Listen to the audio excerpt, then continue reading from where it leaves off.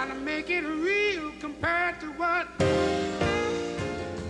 African American women, our kind of contribution to the liberation, not just of black people, but the liberation and the constant evolvement of American society, is to take what we have had to confront and endure, and then keep that sense of joy and of humanity and of just graciousness. This week on The Janice Adams Show, Janet Dewart Bell, social activist, award-winning television and radio producer, NPR alum, and author of the book Lighting the Fires of Freedom, African American Women in the Civil Rights Movement, 9 Profiles in Courage Against the Odds and Status Quo. First, the news. Today on The Janice Adams Show, Janet Dewart Bell, social justice activist with a doctorate in leadership and change, award-winning television and radio producer, NPR alum, and author of the book Lighting the Fires of Freedom, African American Women in the Civil Rights Movement. Janet opens the book with this observation on Leah Chase, Queen of Creole Cuisine, master chef of her own world-renowned New Orleans restaurant, Dookie Chase. Her interracial gatherings were by their very nature in defiance of the South's segregation laws.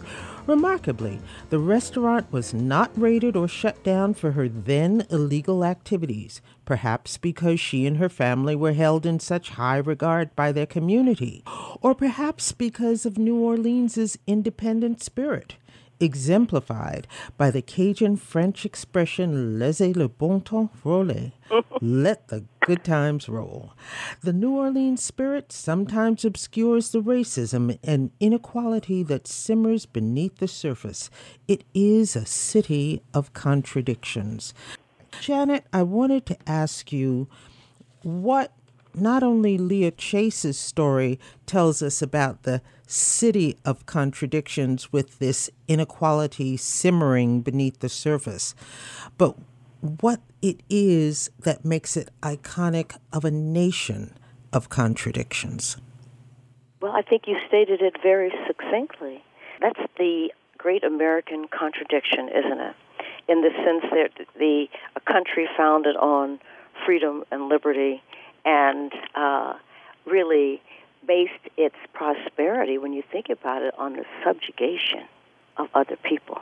First of all, the extermination of native people and the subjugation of Africans who they brought to this country as slaves. And so, despite all that, we know, and black women really, I think, understand this. I try not to deify black women, Mm-hmm. but somehow we got it right. We got it right in the last few. If you just take the presidential elections, particularly 2016, black women got it right. We knew. We were not fooled by talk about post-racialism or things like that. We knew that we had to do the job of moving our nation forward. We've always had a rather sanguine approach to how we do things, whether we were working as household workers and, providing a future for our children. I talk often about the heroic sacrifice of domestic workers and how they, when you talk about contradiction, many of our people who we were taught to demonize in a sense, absolutely unfairly as people who were house slaves as opposed to field slaves and what have you. But these women primarily who were subjugated to all kinds of brutal treatment, but who knew that what they had to do was to save themselves, save their people, and build a future for their children. And so when you look at some of the black women in the civil rights movement who somehow knew this, whether they were taught specifically, like Kathleen Cleaver. She's probably the one who probably had more a more of an educated approach to white supremacy and racism than some of the others. But other people, through their experiences, got it, but never succumbed to despair.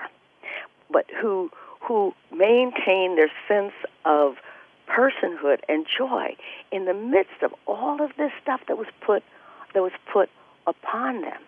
So it's the understanding that there is that there is a goal to reach, that there are values that we supposedly live by, but we are very far away, we meaning the American society, very far away from those values, especially for black people. Somehow we move black people, the country moves black people to a different category.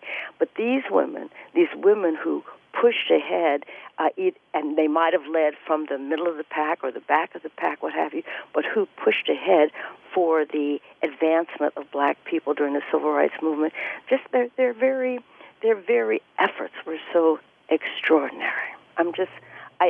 If I get discouraged, I just have to read about them, and I just get, I just get encouraged again. Absolutely, and listening to the tenor of your voice as you speak about this. No, we don't want to deify black women, but coming through the storms, black women have learned a lot and given a lot, and what our foremothers have learned and what it has done to shape who we are today. I mean, just the story of Leah Chase, where you begin the book, who is coming at it at a very unassuming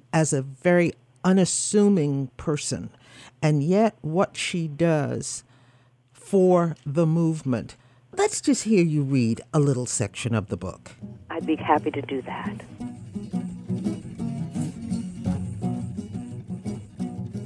Leah Chase is very remarkable because she's mostly thought of as a celebrated chef, but she was really more than that. She and her husband's family hosted meetings of civil rights workers when it was absolutely against the law. Their business could have been shut down. Mrs. Chase is so modest about what her contribution is, but when she talks about the movement, you can just hear her when she says, I think the movement influenced everybody. People my age, we were a bit frightened about it. It was so different from what we were trying to do. For instance, we were working with the NAACP, trying to work in the system, abide by the rules. Don't offend this one, don't offend that one, and get it done.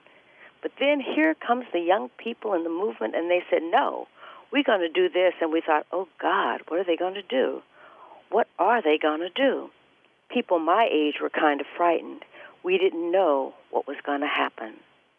I'd listen in on the meetings and what they had to do. I said, oh, my goodness, they're going to get in trouble. They're going to do this and they're going to do that, but they did it. And it really taught me a lesson. Sometimes to just bam those down, and just take care of it after that. Now, we worked in the NAACP trying to do this, trying to do that. That movement was just too slow. Now that I look back at it, it would have never gotten done. We would have been here till today trying to work within the system. Sometimes to get things done, you just have to bam it, do it. Sometimes we opened doors and we were not ready for what was behind those doors, and that is because we didn't know. All those things, those people, we looked at them as, oh, you're so radical. But they were true to what they did, and they were sincere about their work, and they worked at it. All those things helped us move to where we are today. If they hadn't done their jobs or what they had to do, we wouldn't be here today. And then she talks about the power of hosting and her food. She said they, that means people of all ages, not just the young people, would come here, and we would feed them. And they would plan their meetings. We had a room upstairs at that time where they would plan all their meetings. Then they would go out. Some would go to Mississippi and got put in jail, had all kinds of things happen to them. Then they would come back. My job was to feed them all the time and let them have this place to meet. I didn't think I was doing anything brave. I just thought I was doing what I was supposed to do. It was nothing glorious. I just knew I had to feed them. When they would come here for meetings, my job was to feed them. It was always gumbo and fried chicken, always a bowl of gumbo. Over a bowl of gumbo, you can really talk it over and change a whole lot of things. When I think back, in some ways, we changed the course of America over a bowl of gumbo. Would you just tell us how you framed this book, how you extracted the women you wanted to focus on, why, what they tell us in the overview about not only what was going on then, but even more importantly, what is going on now? What I wanted to do was to talk to women who represented different aspects of involvement, commitment, and particularly since my doctorate is in leadership and change, I was focusing on leadership. And my theory of leadership is that you can lead anywhere along the spectrum, in the back of the pack, in the middle of the pack, and what have you. And you have different styles. And the women who are in the book represent servant leadership, but also they are very adaptive and they are transformational. So I wanted to talk about people who, even though they would not analyze themselves in this way, as I took a view about their contributions and involvement, I wanted to see where they fit along the spectrum and to see if we could extract lessons for, not just for leadership, but for inspiration going forward, because each of these women really inspired me in different ways. So it's a very personal book in that sense. Someone's, I've been asked, how did you pick them? And I said, well, one, because I like them. And even though I didn't know them, I didn't know all of them personally. I only knew maybe 3 people personally. I really met Mrs. Chase through this process. And she just is such a bigger-than-life personality. So much so, when people are that, I guess, subliminal in a sense, it's just that they don't even understand what their impact is. And so she is so self-effacing. But I'm not the only one who recognized her. Most people, they think of her as a celebrated chef, or she was the inspiration for Princess Tiana in Disney's Princess and the Frog. And, but when you talk to her, the depth and the commitment she has to not only black people, but for this country is just palpable. I mean, this woman has so much strength and determination.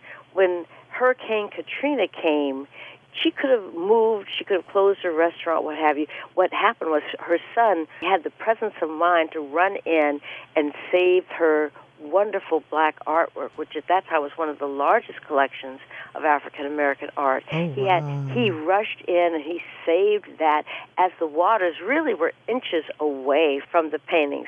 And as I say, that art is where it's supposed to be right now. It's back on the wall. But Mrs. Chase could have moved anywhere, but she chose to live in a FEMA trailer while they were reconstructing her restaurant because she wanted to continue her commitment to the community, which she says has given her so much. In speaking with her, do you have a sense of what her lowest point would have been in her life? I often say that she's more Catholic than the Pope. She really is.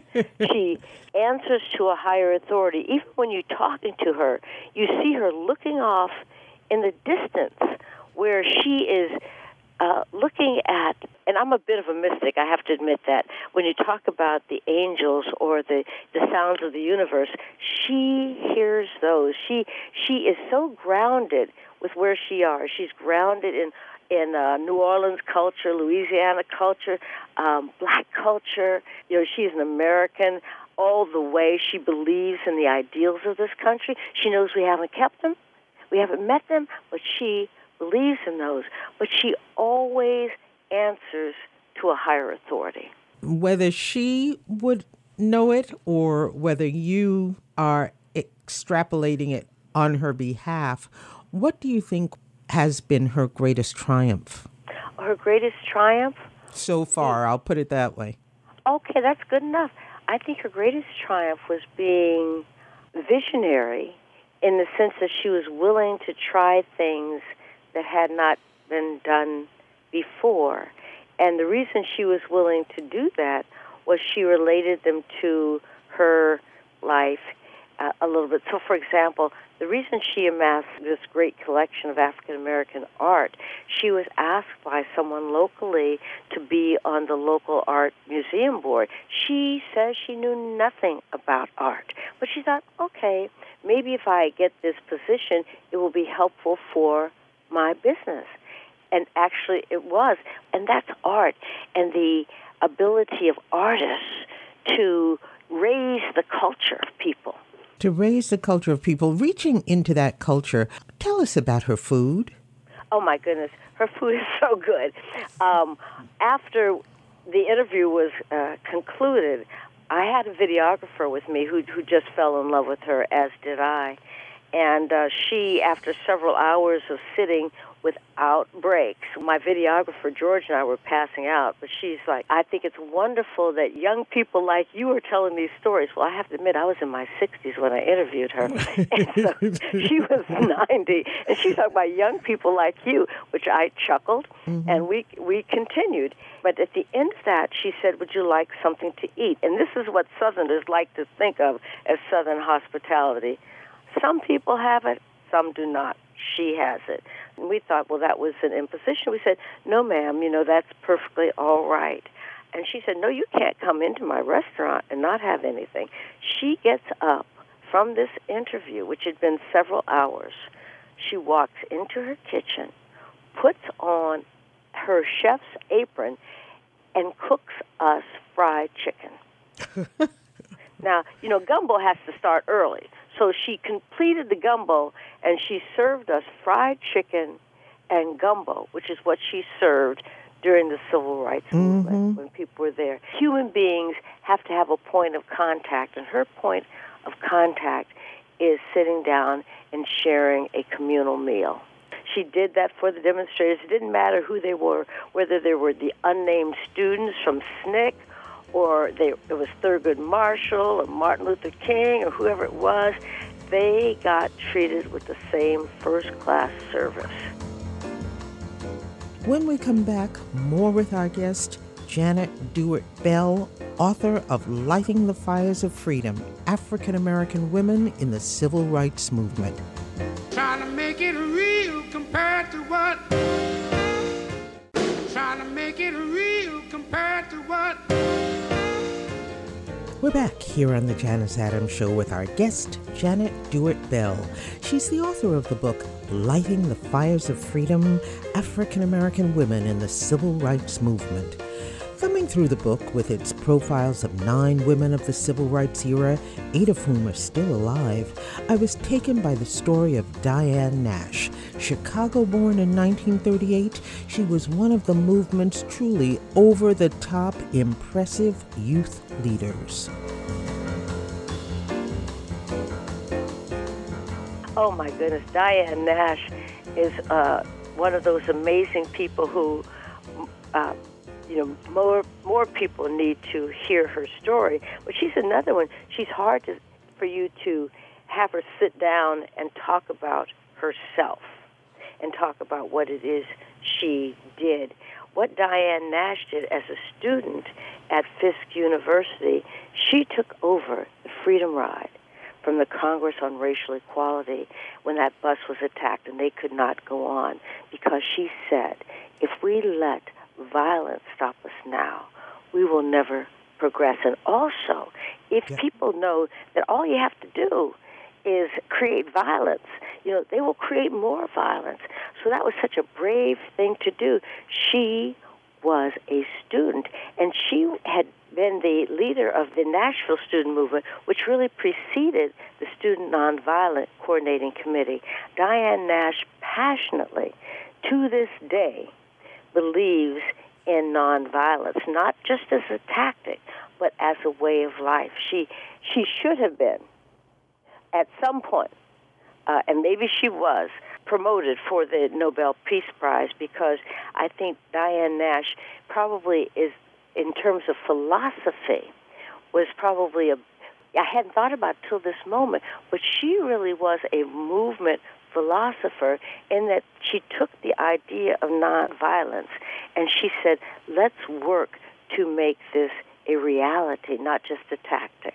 She took over the Freedom Ride, and then a response to the bombing of the 16th Street Baptist Church in Birmingham, she started the Selma Right to Vote campaign. I mean, this woman is just a young woman, as I say, barely older than those young people in Florida. That's right. Old soul.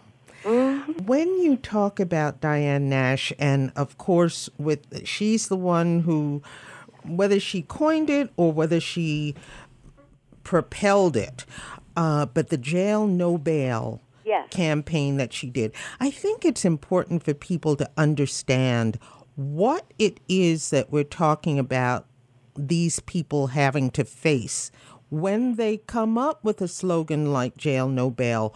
What was the price that they were saying they were willing to pay? Well, Diane Nash at one point went to jail when she was pregnant. You know, that was not for show. That was a commitment to, I'm saying that this movement and the freedom of our people is so important that I'm willing to pay a big price for that. And that's what she did.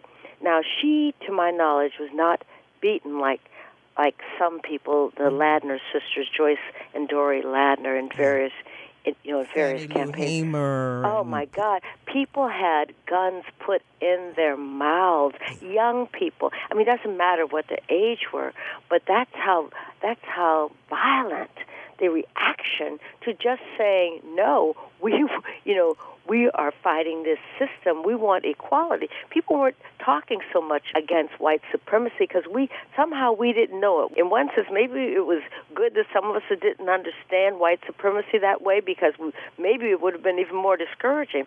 Others really understood that what we were fighting against was not just the right to sit at not just public accommodation, not just the right to sit at some lunch counter. That was irrelevant. It was fighting a system that would hold human beings in bondage. And that's what slavery, that's what Jim Crow, that's what segregation laws really were designed to do. And now the society that made that acceptable made it acceptable, yes. And fighting against it to this day. In the last presidential election, there was a poll of people leaving the booths in South Carolina. And there were people, I don't remember the exact percentage, white people, I think it was close to 20%, who thought the 13th Amendment should be abolished. Mm-hmm. They were ready to repeal the 13th Amendment. They were for the 13th Amendment that ended slavery in the United States. You have people who want to reinstate the enslavement in this country. Who wanted to reinstate slavery and who thought it was perfectly fine for the bondage of other human beings. You know, it's interesting when I speak around the country and people say things like, or they refer to people who talk about, people are afraid that this country will no longer be a majority white country. And I said, wait a minute, this country was not originally a majority white country. Y'all do know there were native peoples here. I said, so if we want to go back to the Iroquois and the Navajo and the Mi'kmaq and all those, I said, I'm fine with that. Mm-hmm. This is their country. I'm fine with their taking their country back. Mm-hmm. But, they say, oh, no, we want... But that's not really what they mean. No. And they don't. There's this fiction that somehow the country miraculously became a land of white folks who, when you think about it, too, it's interesting how the out-migration from Europe was not necessarily the, quote, upper classes. You know, when you think about United States or Australia, places like that, they were sending people they didn't necessarily want. They were sending people they didn't want. They were also sending some very privileged people, which is why they structured enslavement the way they did, because, you know, I was in London a while ago and I had just flown in from Paris. And in Paris, as we flew over, leaving Paris, we saw the land was structured so that you had normal parcels of land, you know, some larger, some smaller, but basically normal. But flying into London, you're coming over all of these old castles and, you know, the huge land masses. And it was so striking to see normal acreage to just huge cities with one main home on it, one main castle on it. And so I asked the driver about that. And he said, well, that's because you and the colonies have the second son. And I said, you know, I mean, what are you talking about? And he said, oh, no, well, under the British system, the eldest son inherits everything. And at his largesse, the rest of the family is taken care of. So it is the second son who would come to the Americas because they'd grown up with all this amazing wealth, but they had none of it in their own right. Right. They might have gotten a little buyout, essentially, to get rid of them, but they did not have that exorbitant wealth in their own right. So when they came here, then they came and they created essentially some of the comforts that they had themselves, but they used enslaved labor in order to be able to do it. So the United States is that amazing amalgam of essentially the people who come from Europe coming from, yes, the upper echelon of Europe, and those people who were exploited by the upper echelon, who were, as Charles Dickens talks about, you know, someone who ends up in prison for needing some bread and stuff like that. Right, so slaves, indentured servants, people exactly. like that. So that's part of the contradiction, and part of the contradiction that's really the subtext of New Orleans and also our existence in this country.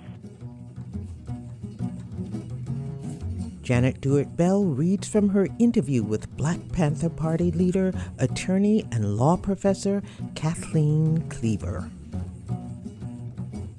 Both of my parents were activists in the civil rights struggle before I was born and before they met each other. My mother was the daughter of a minister in Richmond, Virginia. Her father, who was also a minister, was a professor at Virginia Union. She and her sister went to school all year round, and by the time my mother was 13, she was in college where her father taught.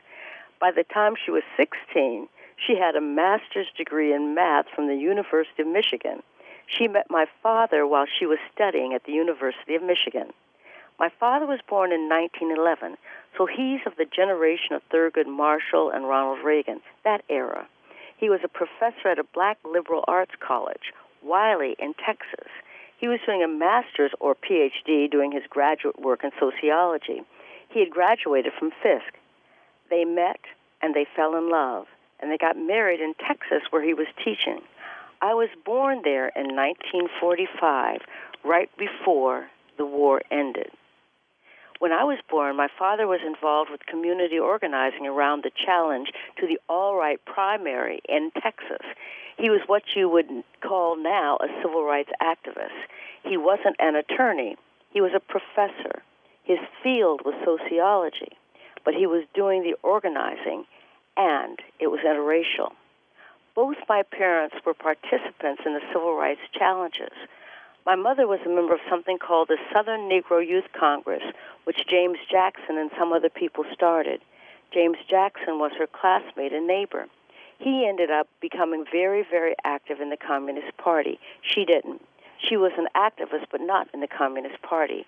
But people she knew were. My father's activism was based in Texas. I don't think they probably had socialist parties in Texas. Later, we lived in Tuskegee and then left when my father was hired to work in the International Development Agency. Essentially, he became a foreign service officer and moved to India. His field was community development, so what he was incorporated in was an early project. First, it was the Ford Foundation. Then it became something called TCM, the Technical Cooperation Mission of the United States, to provide rural community development to Indian farmers. That sounds like a good thing, but the purpose is anti-communism. India is not a communist state. China is a communist state. India and China were developing a very close relationship. This upset the United States, which has already got India in its grasp with Pakistan. Pakistan broke away. The population of India is still somewhat smaller than it used to be when it was British India. Still, India is huge. India is positioned in the center of Asia. My experience with that is that we go to a country where most of the people are brown and really brown, not like Alabama. There are color variations, but when you see a crowd of Indians, you see brown people, a sea of brown people. When you see the president and the ministers, they're brown. In New Delhi, which is a famous imperial capital of all kinds of different empires, the British Empire, the Mughal Empire, and this empire, they have all these amazing palaces and ancient buildings, and they've got the Taj Mahal. I'm in a country of dark people that's amazing, and I'm not quite out of reading fairy tales. It's like a magical place, but all these people are black, and their culture is so elegant and amazing. Listen, white supremacy evaporated immediately, as if it had a chance with me anyway, not with my parents. It was gone. There was absolutely no substance whatsoever that could convince me that there was anything superior about whites or anything superior about white culture. I'm looking at one of the most ancient cultures, and it's extraordinary, and all the people are brown. Boom, it was over with. White supremacy is done, and I'm 9 years old. It never comes back. When we come back, more with our guest, Janet Dewart Bell, author of Lighting the Fires of Freedom. More after the break. Trails of troubles, rows of battles, paths of victory we shall walk.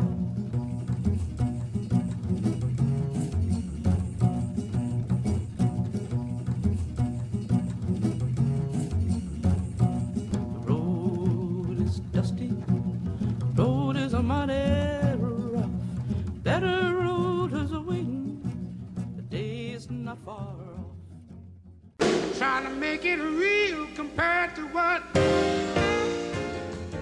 We're back with our guest, Janet Dewart Bell, and Janet is the author of Lighting the Fires of Freedom, African American Women in the Civil Rights Movement. Janet, how did you get the idea to write this book? Well, people ask me how long I've been writing the book sometimes, and my answer is either 2 years or all my life.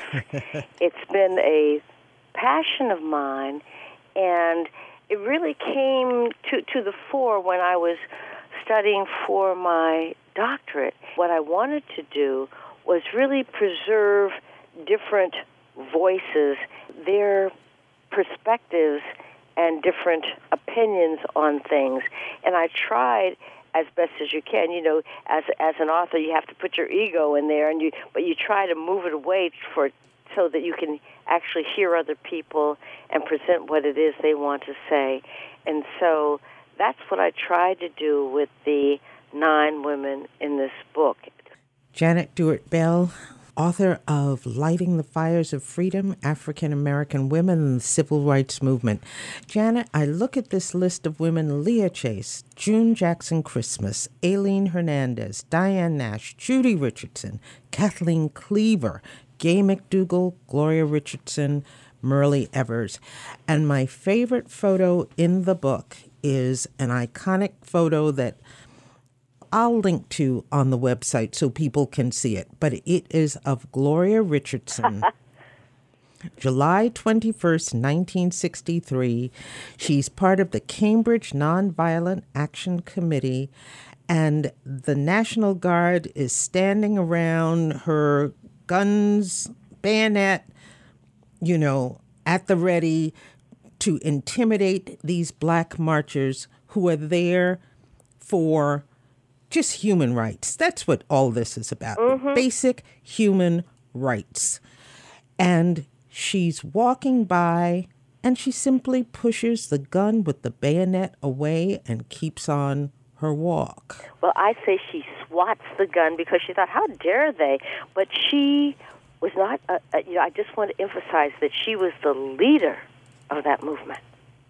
She became the leader after she really got involved because her teenage daughter and her friends, they had to go to school and various things like that. So then she grew into, I need to do this to support them.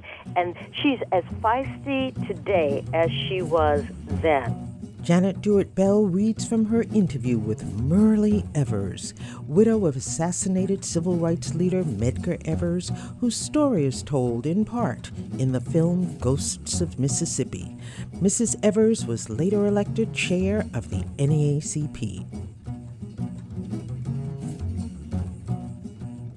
Medgar and I moved to the Mississippi Delta, a town called Mound Bayou, formed by former slaves. Medgar was the first known African American to apply for admission to the University of Mississippi, Ole Miss. He applied to the law school.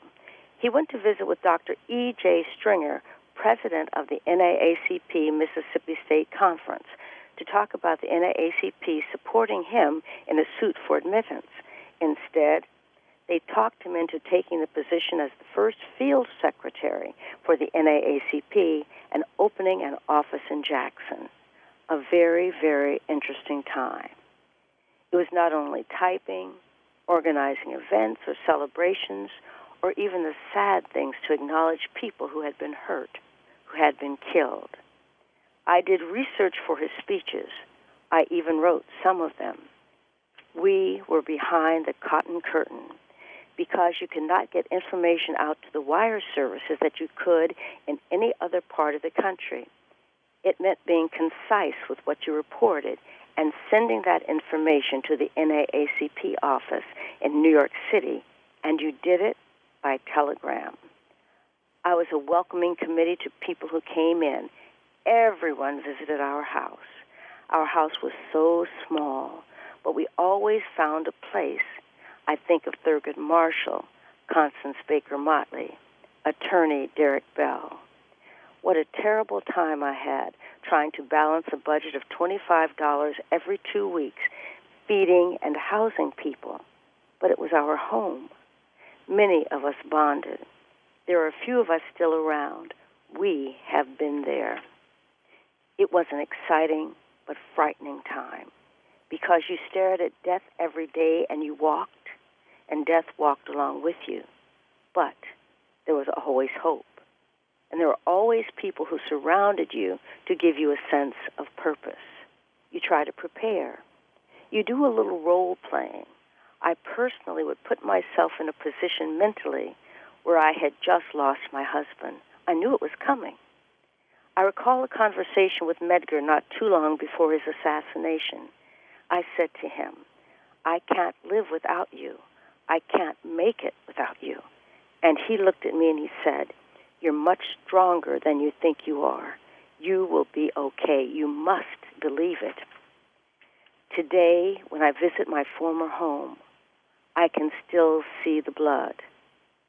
We needed to get away from that place. Our oldest son, Daryl Kenyatta, reached a point where he refused to eat. He would not study. He would not talk. My daughter would go to bed with her dad's picture, holding it every night. The youngest one, Van, who is 3, would go to bed with this little rifle. I knew that we could no longer live in that house. A woman who was lonely and afraid. but one who was determined to make it. Everything I did was based on what I thought Medgar would have wanted and the promises that I made to him the night before he was killed. My grandmother said to me, "You run as far away from Mississippi as you could get without going into the ocean." California became home, and until this day, it still is. Myrlie Evers, she is an icon, someone that those of us who are aware of her, we know that she came to national prominence for the most tragic of reasons because she was married to Medgar Evers, who was killed in the driveway of his own home by Byron D. LeBeckwith, and the story of his murder in retrospect is retold on film. But you know her in an entirely different way. Well, I know Mrs. Evers a couple ways. One, through my husband, Derek Bell, because he was a NAACP Legal Defense Fund attorney. He was the attorney for the Evers' older son, Daryl Kenyatta. And he actually stayed in that home a week before Medgar Evers was assassinated. Mrs. Evers always refers to him as Attorney Bell. She never calls him by his first name or anything else. After Derek left active civil rights work like that, litigating cases, he became a professor at Harvard Law School, among other things.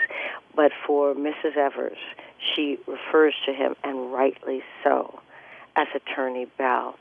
So when I approach Mrs. Evers, she is a person who has clearly paid her dues, and she was just the most gracious. She is the most gracious, beautiful person. She is a bit formal, and I love that about her, because she and Medgar Evers married when she was a teenager. She really helped the movement to grow with her contributions and her dignity. She went back to school at age 31, raised 3 children, young children, did all this stuff without the kind of support system that people might have thought she had. But with all that, she has, what is that, a titanium spine? Is that what they call it? But she is very warm and sweet and just kind. African-American women, our kind of contribution to the liberation, not just of black people, but the liberation and the constant evolvement of American society, is to take what we have had to confront and endure, and then keep that sense of joy and of humanity and of just graciousness. And she, to me, exemplifies all that. I think she's just wonderful. You say in the introduction to her chapter of the book, a Mississippi native, she knew the dangers of activism for racial equality and understood how her husband's prominence would bring unwanted attention and pressure to their lives. Their home was firebombed in 1962. In June 1963, Medgar Evers was assassinated in their driveway. Then a widow with 3 small children, Myrlie Evers stayed in their home in Mississippi for a year after the assassination of her husband, where the driveway was an emotionally intense daily reminder of her husband's death. It struck me, this emotionally intense daily reminder of her husband's death, that the driveway represented. But she was also living in a Mississippi that refused to hold accountable her husband's murderer, even though everybody knew who had done it. 30 years. It took 30 years to bring his assassin to justice. And essentially he was laughing in the face of our justice system. Everybody knew who did it, all the black people, all the white people, but you could not get a conviction. Why? That was the code. I call it the white code. The white code is that, hey, we'll protect our own against whatever comes against us, and that for white people to have this illusion of superiority, we have to believe that black lives do not matter, and that we will stand up for our right to be white under any circumstances. It was the upholding the system of white supremacy that people would buy into it, whether they were the judges, whether that, quote, they were the, quote, jury of their peers, or they were community people. That's the system that demeans and diminishes everyone, no matter what your race or your station in life. You refer to her consistently in a way you don't really refer to some of the other women in the book. When you speak of them as Mrs. Evers, you refer to her consistently that way. Yes. But you also say that she referred to your husband as Attorney Bell. And you say that he slept on the living room floor of their home, of the Evers home, with volunteer armed guards. African-American residents knew that while the movement was nonviolent in philosophy and practice, others were not. Black people also believed in self-defense. Mm-hmm. So whether in legal defense or self-defense, I do want to know a little bit more about Derek, just because of what he means to this movement as well that you're chronicling. Well, yes, thank you for that. Well, Derek, if you look really closely in some of these photos of the integration of the University of Georgia or the University of Mississippi, you will see a very, very young and quite cute Derek Bell. And he worked very closely originally with Thurgood Marshall, then with Constance Baker Motley. He loved Constance Baker Motley. And that's part of his evolution is becoming, as I call him, a real feminist over the years.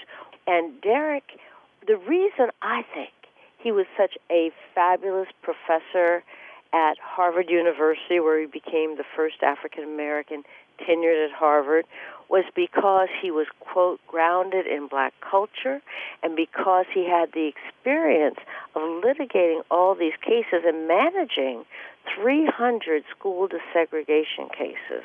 You know, and in some law schools, and Harvard too at that time, if you were a practitioner, they would rather appoint someone who had a theoretical knowledge of law rather than someone who had a practical knowledge of law. But what they got in Derek was someone who had all of that and who was brilliant to boot. So Derek was really, they consider him the father of critical race theory. He has taught generations of law students, some of whom became civil rights, human rights attorneys, and others who became corporate titans.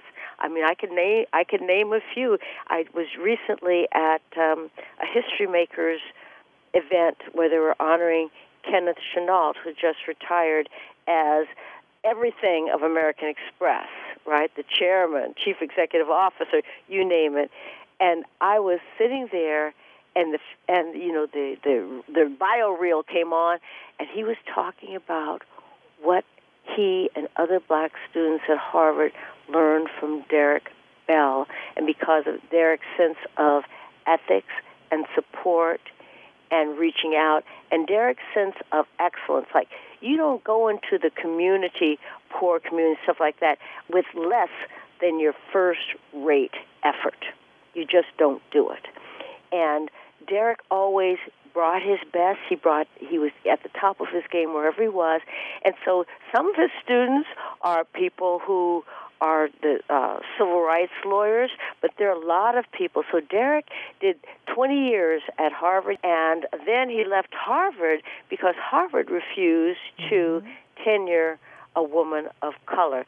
And he came to New York University School of Law, where he spent his last 20 years. Lighting the Fires of Freedom, African-American Women and the Civil Rights Movement. Janet Dewart Bell, thank you so much for being our guest on the show today. Oh, it is my absolute pleasure. Thank you so much. And these women really represent to me, if I can say, authenticity, courage, and purpose. And if we continue to remember that, these are not just historical figures. These are people who are living today, but for one who's died since before the book was published, and everything they have to say, their insights, their courage, really are things we can live by today and plan for our future. Absolutely. Things we must live by today if we are going to have a future.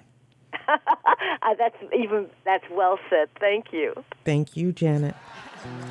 Ain't gonna let nobody turn me round, turn me round, turn me round. Ain't gonna let nobody turn me round. I'm gonna keep on walking, keep on talking, marching up the freedom land. Ain't gonna let no injunction turn me round. Today on the Janice Adams Show, our guest has been Janet Dewart Bell, author of the book Lighting the Fires of Freedom, profiles of 9 riveting African-American women in the civil rights movement.